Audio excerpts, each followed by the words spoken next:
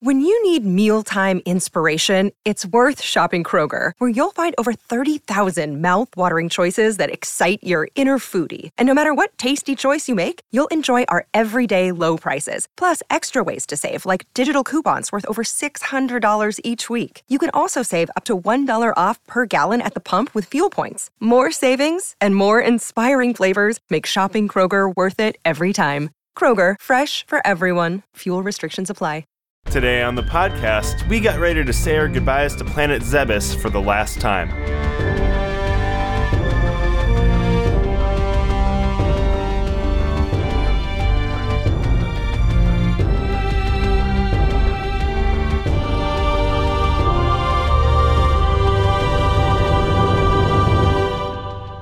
Welcome to Lore Party, the podcast that explores the stories, characters, and lore behind some of our favorite video game universes.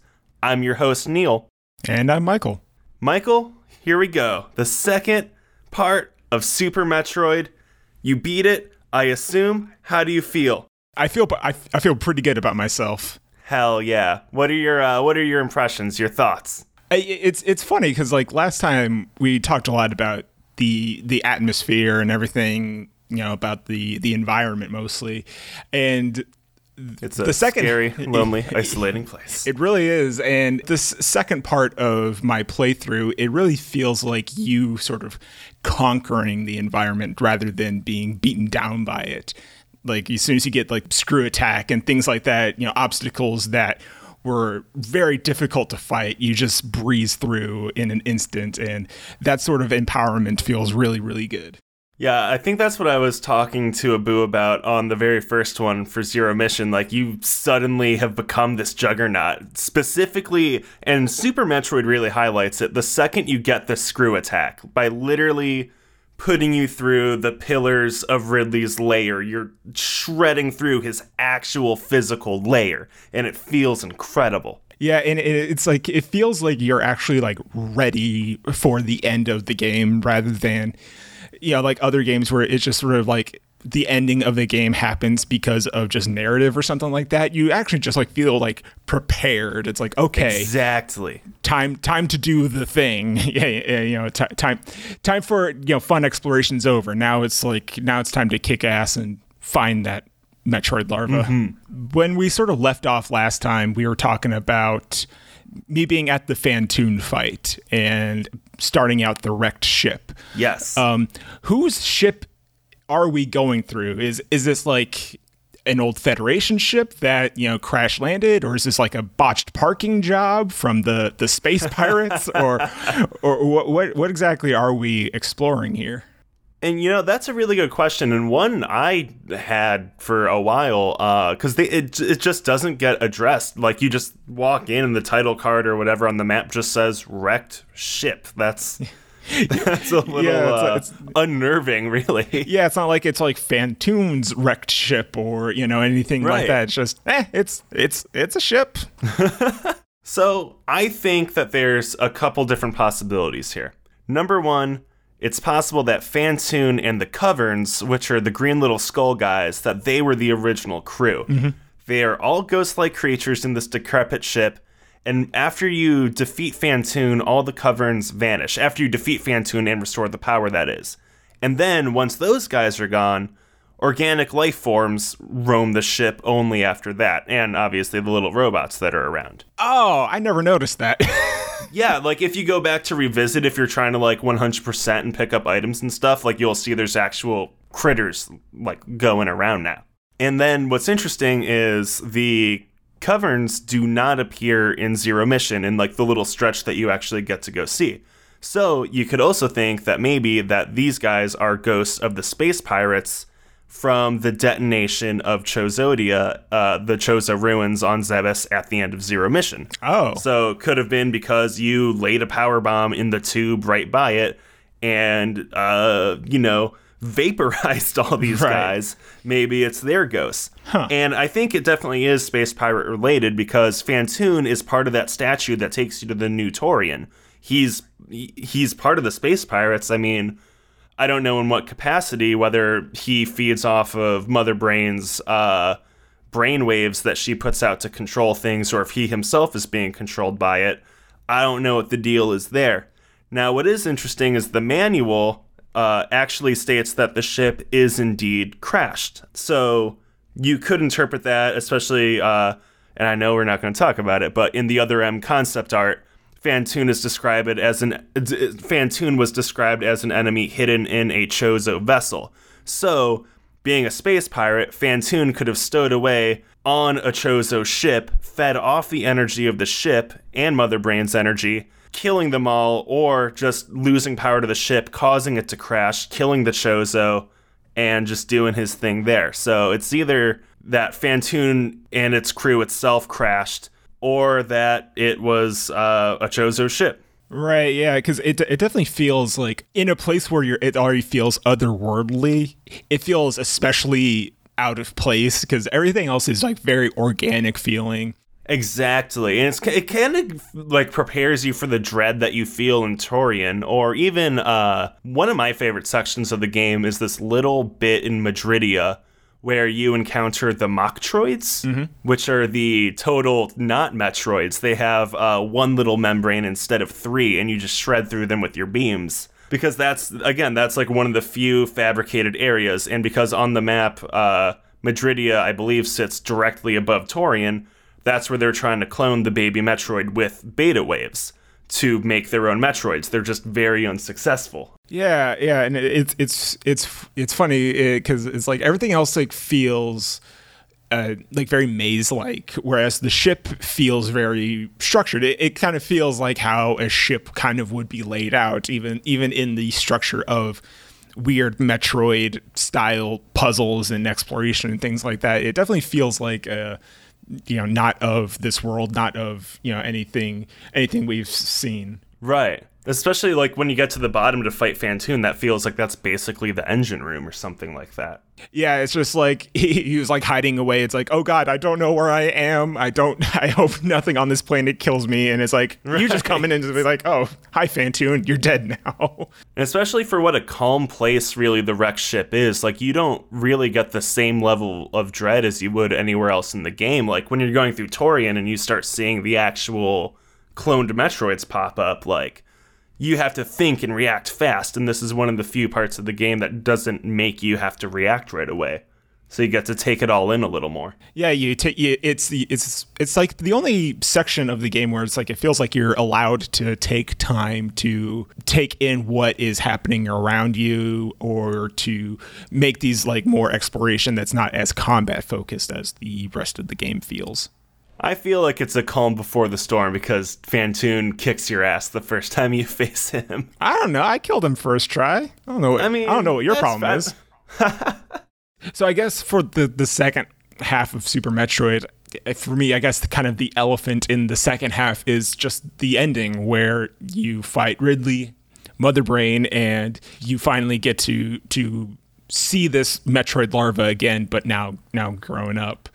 And during that Mother Brain fight, obviously you take a lot of damage, you're on the verge of death, and then the Metroid comes in and saves you, basically. And the way I interpreted what is happening is that kind of like the Metroid larva almost kind of absorbs Samus temporarily. And I was wondering, does that have any like long-term effects on like Samus's well-being? Does that permanently like change her, or do you think that was just a conceit to give you like this your really powerful energy beam to kick everything's ass as you're running out of the planet? Well, the first thing I want to throw in there before I actually answer your question was, how did she feel after what I'm sure you thought was the initial defeat of Mother Brain?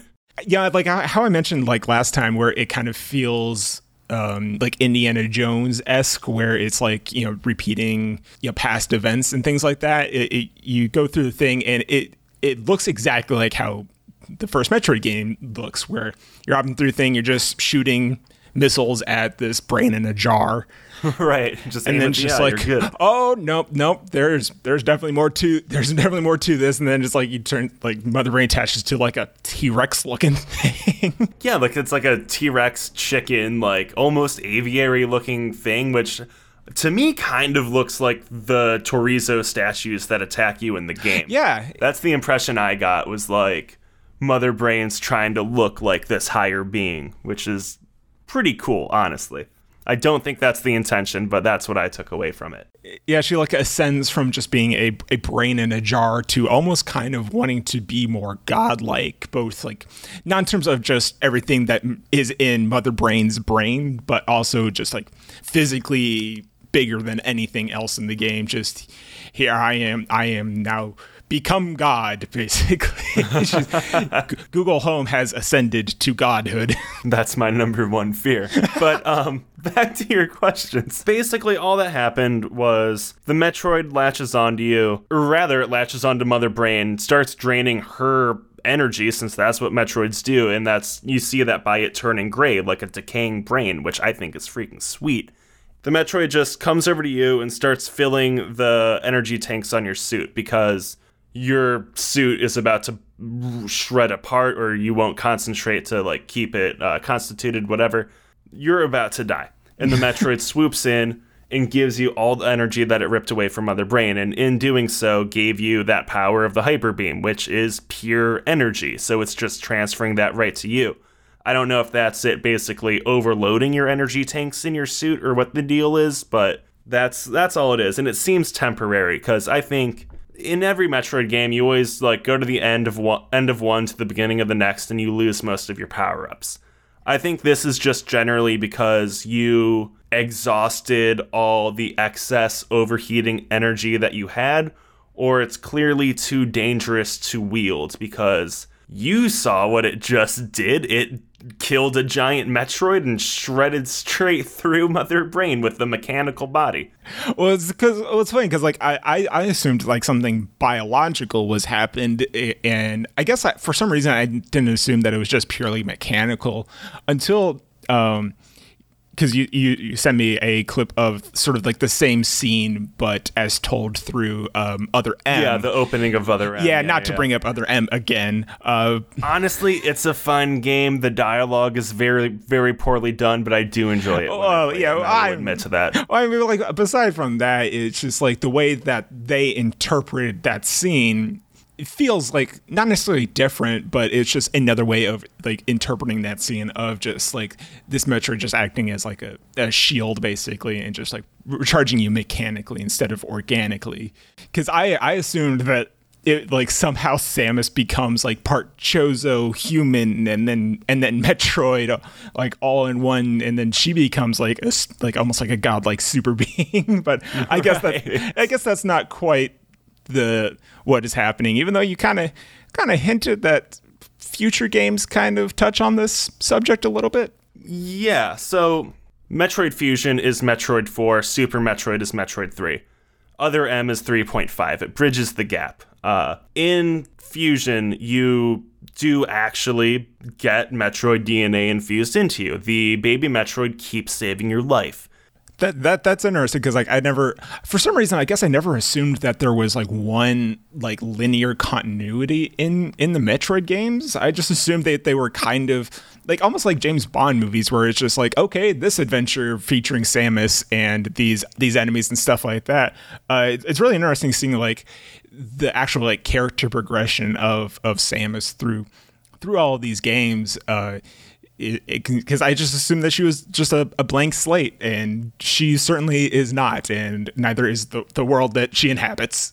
Yeah, it's really interesting because to me, like you said, there is character development, because in Zero Mission, she's green as a bounty hunter. She just left the Galactic Federation Police. This is now the military. This is now her new role. So now she has to prove herself on her very first mission. She makes a name for herself on Zebes, becomes the hired gun to go to SR-388 and eradicate the Metroids. Then, the baby stuff happens. We go into Super. The whole research team is killed by Ridley. Ridley steals the baby. She now, instead of taking on a mission, just goes on her own personal vendetta. And then it kicks into Fusion, where life is being threatened because of her past actions, and now she's going to go and make up for it. I guess I need to play Metroid Fusion to see how this story ends. I do have one final question for you. During the escape, and this is a question more about you than of Super Metroid, do you save the animals or do you let them die? Right. So, for context, there are two animals in the game. Yeah. You have the Edacoons, which are the monkeys who teach you how to wall jump, and you have the Dakora, which are the ostrich-looking birds that teach you how to utilize the Shine Spark to launch yourself straight into the air. Right. And during the final escape sequence of the game, you encounter them in the room where you first fought the Torizo. You shoot them out of the wall. You can shoot out the wall in the room, and they'll escape Zebes using a spacecraft. I do it because you played the game. You know that you're such a juggernaut powerhouse that you just mash the plasma beam and just run through areas without thought at this point. So, inevitably, yeah, you go and you do it. That being said, in Metroid Fusion, it's canon. You saving them is canon because they reappear, they remember you, and they save your ass in the end of that game. What? Yeah, it's rad. That's ridiculous. Well, it's like, because it's funny because like I watched. I don't know if you're familiar with like AGDQ and SGDQ, the speedrunning events that happen every year. But like the donations incentives every year is Super Metroid. Do you kill the animals or do you save the animals? And so it's like to think that there is not only a canonical thing that you should do, but that they save you is amazing. Right? And also just how nice is that like they make the canon like, yes, you went out of your way to save these animals because you value life. Like that's so nice. Yeah, and I guess that's kind of like the central theme in a kind of a way of just like, okay, what is the value of like saving this larva? What is the value of this thing's life, even though it's technically something you should have killed? And so, and it all kind of wraps around this very pleasant central theme, even though you're in a horrifying space.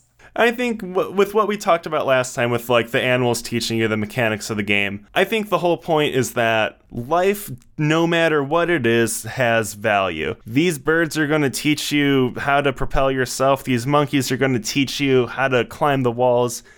And god damn it, the Super Metroid is going to give you the Hyper Beam and make you a goddamn killing machine. Hell yeah. Well, that about wraps it up for this episode. We want to thank you for tuning in and being part of the show. Be sure to connect with us on Twitter @lore_party and leave us a review on iTunes. We'll talk to you next time when we discuss the fourth and last chronological installment of the series, Metroid Fusion.